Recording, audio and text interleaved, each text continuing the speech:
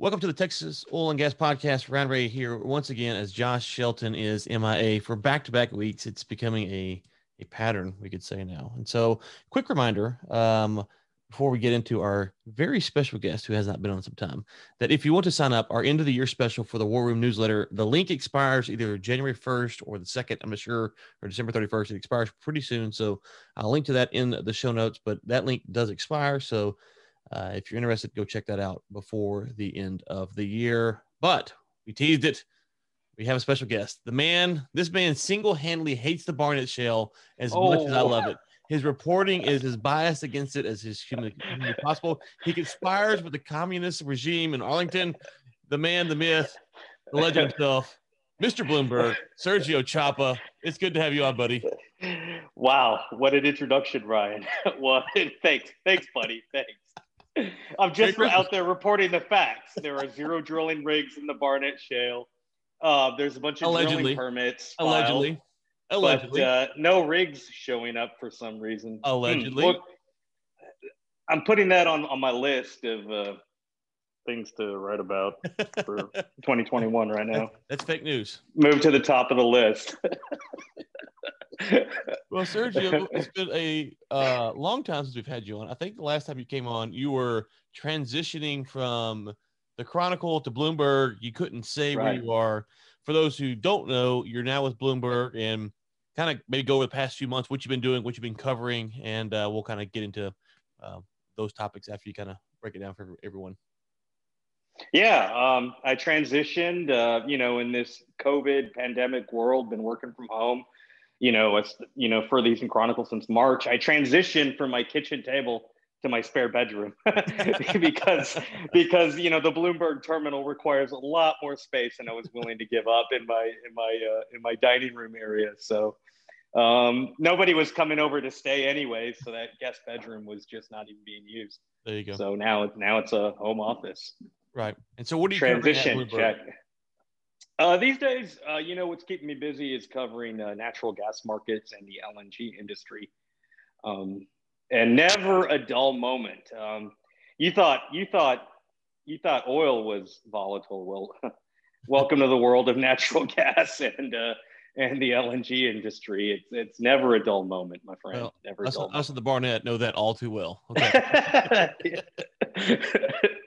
So it's kind of poetic timing because natural gas is kind of taking it in the teeth this morning. It's trading right now at 225, I believe, and so maybe let's step back, because when you look at natural gas, there's kind of you got the spot price, but you also have these long-term LNG projects, and so for folks who might not keep up with the difference, not necessarily in the product, but how the price impacts those. So how much does the current price impact some of these long-term projects that you're talking about on a regular basis? Right. So just the way things are today, as in right now, in the United States, we're producing around 92 billion cubic feet of natural gas per day right now, as of this morning. A lot of that natural gas is associated gas from oil wells. So like in places like the Permian Basin, where what they're really after is the oil, but the natural gas is byproduct. And like everything else in our lives, it was affected by the coronavirus pandemic. At first, it was the Russia, Saudi Arabia, trade war, crude oil price war. People have largely forgotten about that because, right after that, we started to see, shutdowns for the pandemic across the globe, and that natural gas production, went down as low as the mid 80s back in May, when people were, curtailing oil production. Therefore, it took, the associated natural gas production offline as well. The thing is about the natural gas industry that's a little bit different than the oil industry is that, there's a kind of rhythm to the industry. Like natural gas depends on a cold winter, to get as part of their cycle. It's cyclical. Prices, are at the lowest in the spring and summer, and they're at their highest in the winter, when demand is highest for heating and power plants. People like to stay warm in the winter, but But the problem is that this year the United States has had a mild winter, and it's as you noted just a couple minutes ago, it's had quite an effect on prices. It's made them lower than producers would like. We're at real quick. Like you said, 225. Aren't we in like a La Nino or El Nino or La Nina? And is that tied to the low? Is that tied to the warmer weather? Right. No, yeah, exactly. Yeah, I was gonna get to that. We're in a La Nina weather pattern, and so what that does is that it makes for a mild winter, and this is what experts have told me. So it makes for an inconsistent winter that is mostly mild, as you say, but then also with bursts of like cold and polar snowfalls. Like we saw that snowfall in New York and other places a couple of weeks ago. But intermittently, like overall, it's a much more mild winter, which is great for everybody's electricity and heating bills, but not so great for natural gas producers. And lower gas prices also make for cheaper feedstocks for exporters. So we're the natural gas industry right now is exporting around 6 billion cubic feet per day to Mexico, record highs. And then also the LNG industry, as you mentioned, is enjoying the benefits of cheaper feedstocks. But also, while we're experiencing mild winter weather in the United States, places in like China, South Korea, and Japan, and then also Europe are experiencing colder winters, colder than normal winters. So their demand has shot up, which is good for exporters. I mean, spot LNG prices for on the JKM in Asia, we're trading at like $13, even when as high as like $16. And when you have like natural gas in the Henry Hub here in the United States, it costs like $2 or so. That's a nice price difference. Right. So on these LNG type projects, you talk about the colder winter in China versus here. Are these, because usually I think it was maybe it was you we had on a year or two ago. We talked about a lot of the long-term LNG contracts are coming up in the next 20, 25 years. So when you look at a cold winter now and you say, well, we're trying to get some stuff to China, can they turn around that fast so they can pick up and on the spot market, or do they still have to sign kind of those longer term contracts to fulfill those obligations? Yeah, so most of the United States LNG export terminals, there are 6 of them. They're supported by long-term agreements, like you mentioned, with utility companies and other buyers in overseas nations in Europe and Asia, and but a lot of them also have a certain percentage that they keep that they can sell on as spot cargoes, which means they could sell it to whoever they want, whatever price they want. Those long-term contracts, they're usually locked in. It's Henry Hub plus this fee, plus the shipping and handling, and so it's that type of situation. But where the where producers and exporters can expect to make a little more extra money is in those spot cargoes. But the story in 2020 is just changed so much. I mean, with the pandemic, we saw a sharp decline in demand globally for natural gas, and we saw something on the scale of 175 canceled cargoes. Wow.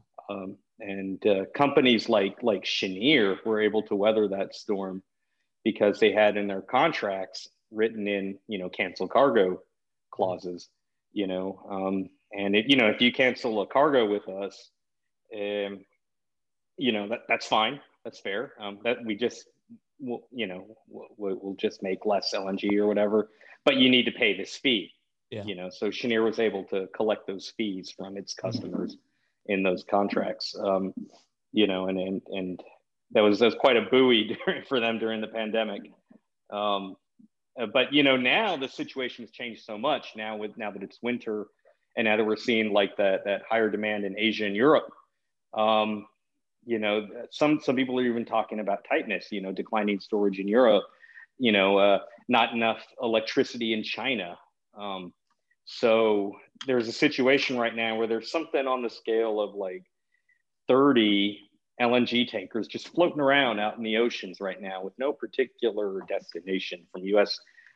They came from US LNG export terminals, and they're just floating around in like the waters of East Asia and the Eastern Atlantic, just waiting for someone to say, yes, I'll buy that cargo at this price. So right now it's a what a gig.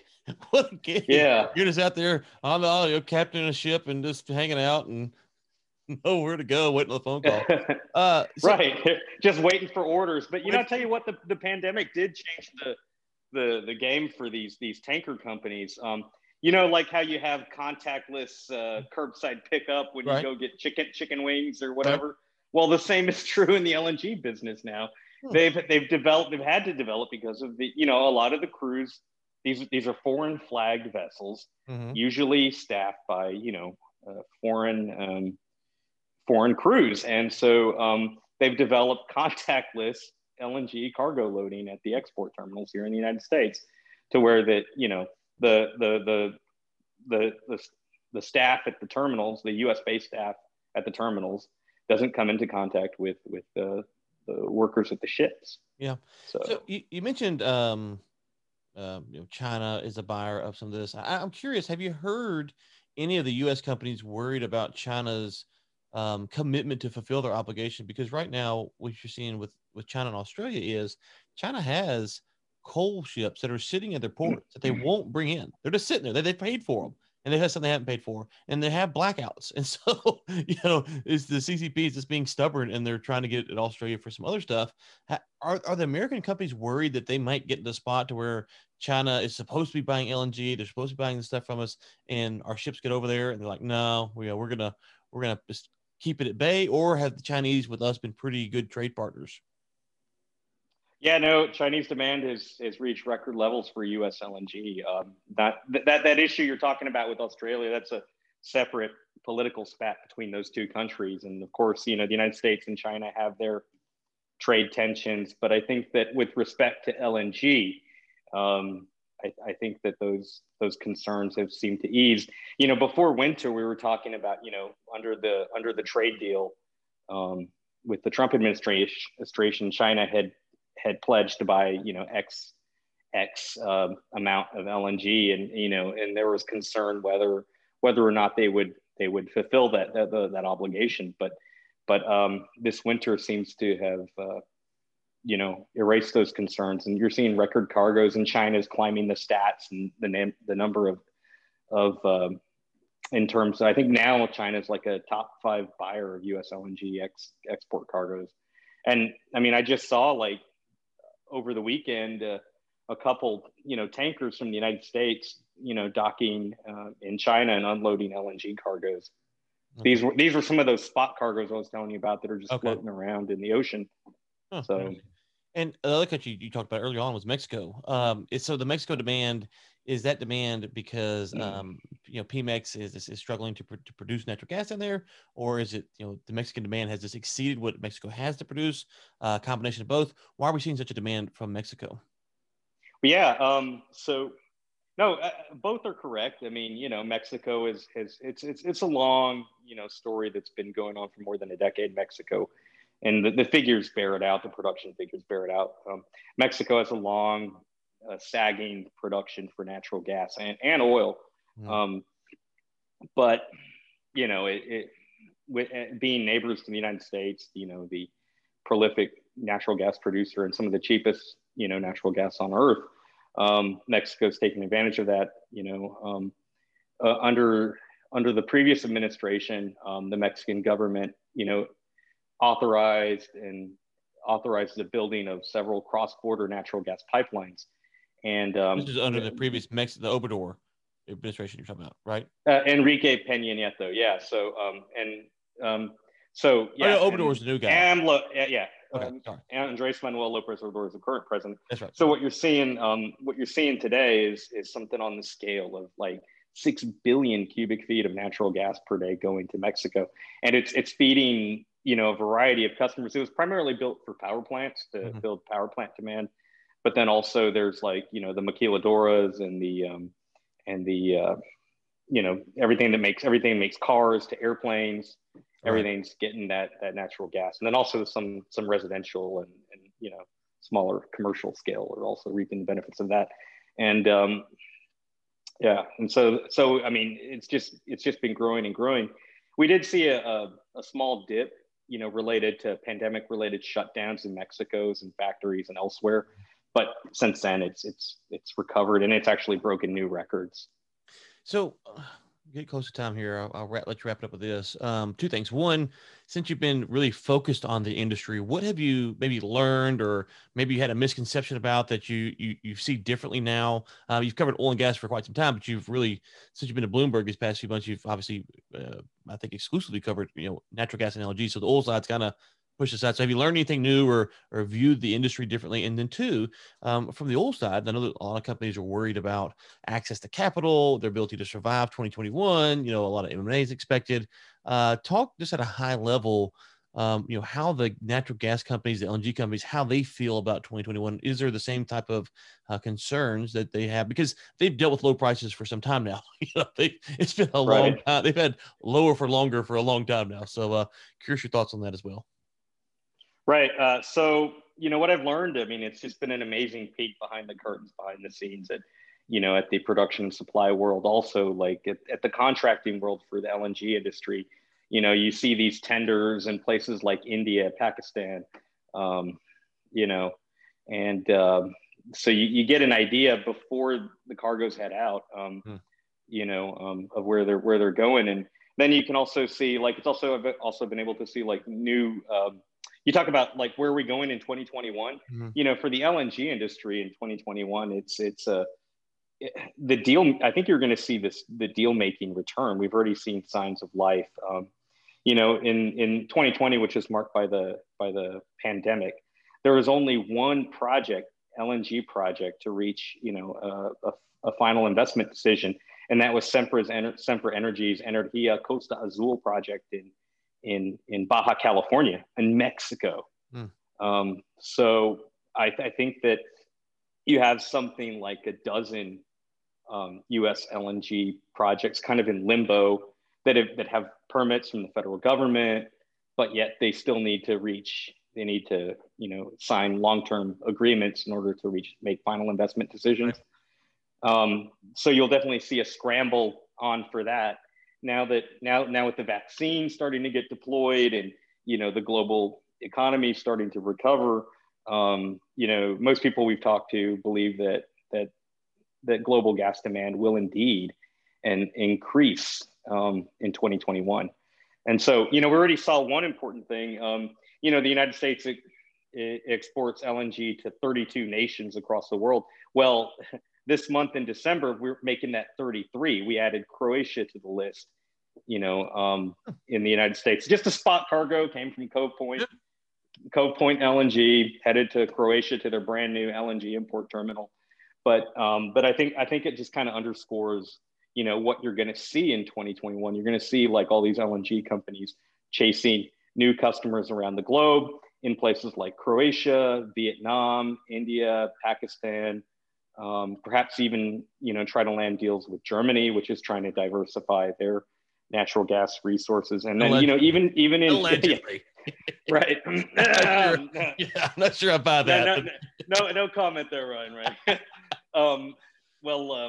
And also what you're going to see is the rise of perhaps even third-party buyers in China.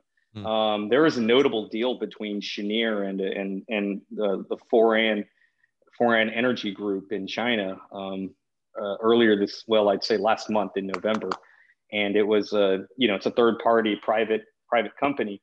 But what the Chinese government did is they opened up capacity at LNG import terminals and like state-owned pipelines that allow for like these third-party private companies, you know, Chinese companies, to like buy and import LNG from you know, global producers. So you'll see people trying to chase those deals down too in China. Well, it was right now it's like a mid-tier. It's nothing near the state-owned enterprises, but still interesting. I mean, you know, cargo's cargo. Cargo. Well, it was good to get you back on. Congratulations on the new job. Also, thank you. I think our listeners could, if they were listening like I was, you were predicting a 100 rig boom in the Barnett next year. That's kind of what I took from that, a 100 rig boom. And so if you're reading between the lines there, I mean, Sergio can't say it, but that's essentially what he said, more or less. The Barnett will be right again in 2021. That's good to know. It's good to know for hotel owners and restaurants. Well, I just got to say the Haynesville has more drilling rigs right now than the Eagleford, but yeah. Sergio, you're cutting out on us. You're cutting out on us. Also, you do post I think you are still posting the rig update that you did for like the Chronicle and the Journal on your LinkedIn. Are you still doing that? Yeah, every Monday. Sometimes it varies when today's Monday. Yeah. Today's Monday. So, yeah. So anyway, usually comes in the evening or afternoon, just when I can make time so to do it on my own personal time. Yeah, so folks can go check that out as well. And then some of your stuff, I know you were telling me a while back, sometimes you're writing stuff that's behind the terminal, sometimes it's out on Bloomberg's website. So it's kind of need to follow you on social media. Where can folks find you so they can kind of see when you're putting stuff out for the common folks like we do every day? Right. The best place, of course, is Twitter, number one recommend, and then LinkedIn. And I do make kind of notes whether or not it's behind the terminal link and whatnot. I share what I can, usually a headline when it's in the terminal, and then otherwise note that it's a full web story that can be viewed. Okay. Well, listeners and Sergio, thanks everyone. It's been a interesting 2020. I can't say that I'm sad to see it go, but we will be back next week. And until then, keep climbing.